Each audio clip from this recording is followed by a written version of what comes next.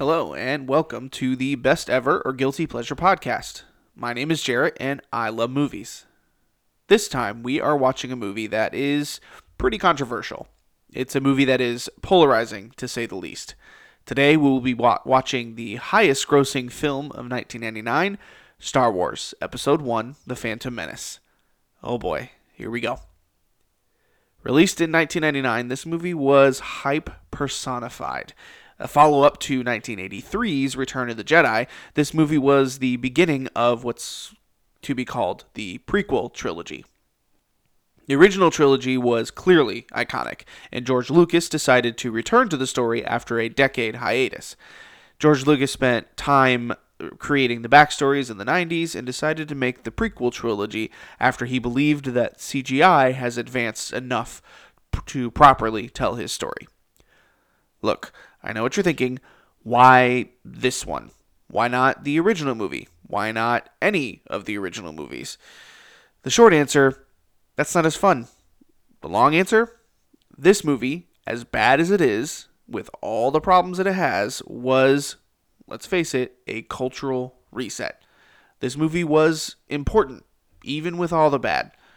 It has also been one that I haven't seen in a while.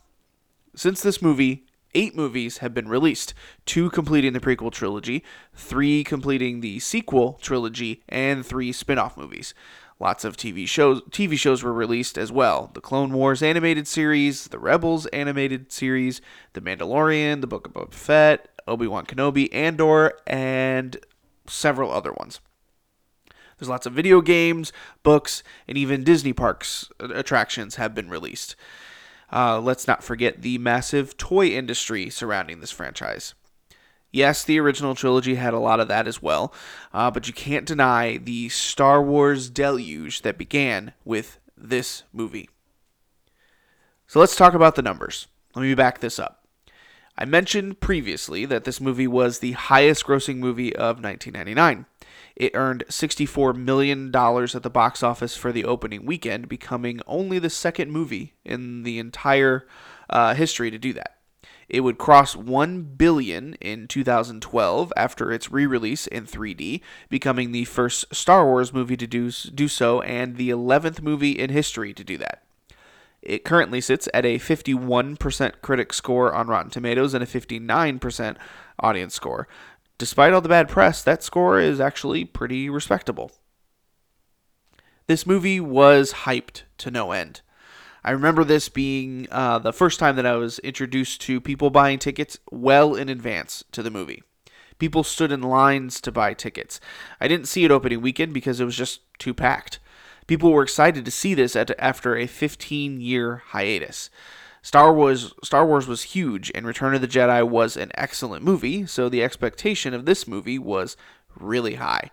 People were excited to get the story that led up to the original movies. The idea of prequels was super enticing. People actually bought tickets to movies just to see the previews. They would literally pay full price, go into the movie, see the preview, and then leave. In 1999, movies were big business. Going to the movies was so much fun. I remember doing it all the time with my friends. It was also a lot cheaper back then. As I grew older, I went less and less because the cost went higher and higher and I had more things to do. Once COVID hit, movies in the theaters just became less important. When I look back on my childhood watching movies, I think about movies in theaters with my friends fondly. Seeing Phantom Menace in theaters was an experience that I will never forget. Pod racing, Darth Maul, and yes, Natalie Portman. It was all really fun and really good to see on the big screen. Yes, there are a lot of negatives to this movie. People hated the fact that it was filmed entirely on a green screen, and it showed. The effects were cool, but it seemed empty. The original movies were big on practical effects, and the quality of that showed. I remember seeing the famous Death Star scene where Luke swoops in to the channel on the Death Star and was attacked by enemy ships and was filmed. That was filmed entirely with miniatures and pyrotechnics. It was so cool to see the actual movie and then also see how they did that. This one has people standing around on an empty set acting to nothing. A lot of the actors actually hated that part. Then there was the biggest offense of all, Jar Jar. I never saw the reason really behind all the hate, but fans hated with a capital H, Jar Jar. So much so that the actor actually got death threats. It's crazy. No one really deserves that. Jar Jar was the beginning of the Star Wars franchise, putting characters into a movie just to sell toys. I'm looking at you, BB-8 and Porgs. It was newish to the franchise back then, and his character just happened to be in the crosshairs. I love all the memes of him actually becoming a Sith, though. I think that would be hilarious if that ever comes to fruition. It won't, but it'd be pretty cool. We'll talk more about that after we watch the movie. I'm actually excited to watch this again. The bad press has stopped me from watching it again after so long. I just always think of this movie as being terrible. I feel like the nostalgia behind this movie allowed me to kind of overlook the bad stuff. When I was watching it, it just seemed so cool at the time. So is it strong enough? Is that nostalgia strong enough to allow me to kind of like it now? Let's see. So next I will watch the movie and I'll take notes on what I see. I will then come back and talk about it. I will be seeing if this movie is really the best ever or just a guilty pleasure. Spoiler alert for this movie. I'll also probably talk about the other movies, mainly in the prequel trilogy, because the Star Wars franchise is so big that I actually may watch one of the other movies down the line, so I won't spoil them all. All right, here we go. And we're back. I have some mixed emotions about this. I feel like I remember this movie being way better when I first watched it in 1999. It's not bad per se, but I just remember it differently. So let's talk about it. First things first, let's talk about the elephant in the room, Jar Jar. I remember him, like I said earlier, getting a lot of hate when this movie came out. And I mentioned at the top that it got so bad that the actor received death threats. While I absolutely do not condone that at all, Jar Jar is bad. I must have had rose-colored glasses on when I watched it as a child because I don't remember it being that bad, but wow. The only thing that he does that really helps anyone is tell Qui-Gon and Obi-Wan about his Gungan city and lead them to that. That's it. Yes, he actually accidentally does things during the battle at the end, but come on. His character model sticks out, especially when they're on Tatooine, and his voice or accent is annoying, to say the least. I get that George Lucas really leaned into the world building in this movie, more on that later, but he should have done a bit more testing with Jar Jar. Now that that's out of the way, let's talk about some of the better things. Firstly, this movie feels like a Star Wars movie. The new lore that was created around this movie is amazing. George Lucas painted a broad picture with the first 3 movies, but now he created an opportunity to sort of fill in the gaps. With this movie being his first movie in 15 years, there was a lot to put in. We learn about the Jedi, which seems to be alive and well since they are all extinct in the original trilogy. We learn about the Sith, who apparently have been extinct for millennia, which isn't true, but more on that later. We learn about Jedi prophecy, which is centered around this boy named Anakin, who is supposed to bring balance to the Force. It wasn't explicitly said, but heavily hinted at, that Anakin would become Darth Vader, one of the most deadly Sith Lords to ever exist. There's a cool poster of young Anakin on Tatooine with his shadow as Darth Vader. It's really cool. We also learn some not so cool things. First, this movie is extremely political. Yes, there are politics in the original trilogy, but this movie featured an actual Senate hearing and begins on a trade federation ship that is receiving a delegation for negotiations. Snore. The initial crawl is all about this overstep of the trade federation. We also learn what the Force is. Midichlorians. Allow me to step on my soapbox for a bit. In the original trilogy, the Force was a mysterious thing that only certain people could use. Its use manifested itself in many different ways: mind tricks, pushing and pulling, even lightning. It was cool and, most importantly, mysterious. In this movie, it was revealed that the Force is a measure by the number of midichlorians in your blood. Literal living organisms in your blood determine how Force adept you are. They even put a number on it. Anakin has over 20,000, which is apparently more than even Yoda himself. The mystery of the Force, I feel, was weakened. It no longer was something inexplicable and wondrous.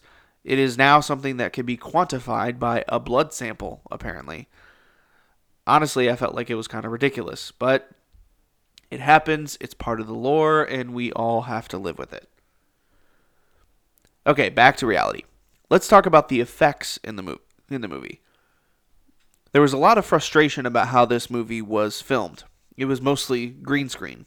In previous movies, practical effects were prevalent. Now, George Lucas decided that computer imagery had caught up with his vision, and he was able to tell the story in that way.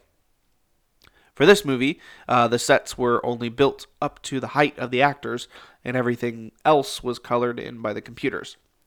Side note, because apparently Liam Neeson was so tall, they had to build the sets a bit taller, costing the production an extra $150,000. Anyway, out of the whole 2-hour runtime, only 10 to 15 minutes have no visual effects whatsoever. I understand the backlash from fans who liked the old school way of doing things. Some directors now still abhor visual effects and try to do practical for everything, like Christopher Nolan. Despite the negativity, the movie pushed the limits of the time. Jar Jar, as annoying as he was, served as one of the first fully digital characters in a movie. Also, there are 2 shots filmed on a whopping 1080p HD digital Sony camera rather than on film. That was kind of unheard of at that time. One of the first commercially viable digital cameras, the Red 1, wouldn't come out until 2007. I watched the movie on Disney Plus, and there has been a lot of updates to the movie since the beginning that have been added into that version.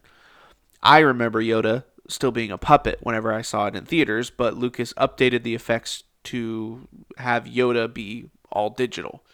Fans were upset when in Return of the Jedi, Anakin's Force Ghost, who is played by a much older Sebastian Shaw, replaced by Hayden Christensen. It makes sense to update the actual actor who played Anakin, but people still got upset. Don't get me started on who shot first. This movie definitely benefits from hindsight. I remember watching this movie when I was younger and thinking it was so cool, but it became cooler after the other prequel movies came out. The more the lore grew, the more this movie made sense. The humble origin of Anakin, the return of the Sith, Obi-Wan Kenobi, it all starts in this movie. Speaking about the first two, Anakin and the Sith, there is a lot that has happened after this movie to kind of inform what was going on there. First, I never really thought about how Anakin was the fulfillment of a prophecy. I was also shocked to hear that he was, quote, born of the Force, unquote. I never really thought about Anakin's father, or in this case, lack of.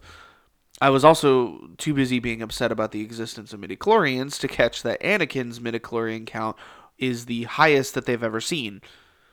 I know it's mentioned and in plain sight during this movie, but I guess I just kind of overlooked it whenever I saw it originally, and I'm probably the only one that did. Anakin's path to being Darth Vader also makes more sense now that I've seen the other movies. Yes, that is the point of episodes 2 and 3, but this movie really does set it up. The Jedi Council had no idea that the Sith were back until when? After they found out about Anakin. They were also pretty dismissive, which is not a great look for them in Anakin's eyes. He becomes pretty whiny about his treatment in subsequent movies, but his complaints are valid. Senator Palpatine is warm and inviting to Anakin, which presents a much more enticing invitation. Vader struggles with his place as a father to Luke and Leia after not having a father figure other than Obi-Wan. Vader's eventual betrayal of Darth Sidious stems all the way back to this movie. Anakin, a child slave who also learns he has great power, only to be told he can't really do what he wants to do. A classic nature versus nurture story. Again, hindsight really makes this movie more interesting. There has been a lot of Star Wars media since this movie came out. George Lucas wrote and directed episodes 2 and 3, but then stepped away in 2012 whenever he sold Lucasfilm and therefore Star Wars to Disney for $4.05 billion. He was also involved in small ways in the sequel trilogy as well as some of the story movies, but for the most part, episodes 1 through 6 is George Lucas's vision. I would say that if you love Star Wars, it's okay to not like The Phantom Menace, but you have to appreciate it for what it did for the franchise.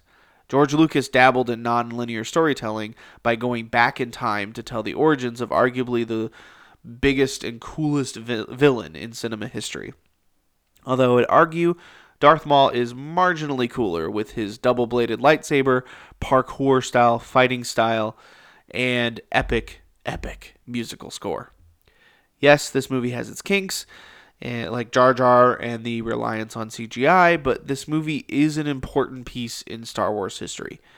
There actually exists a fan edit of this movie called The Phantom Edit that took the movie and cut out most of Jar Jar, trimmed the political scenes, moved some things around to make it feel like the original trilogy, and a lot more.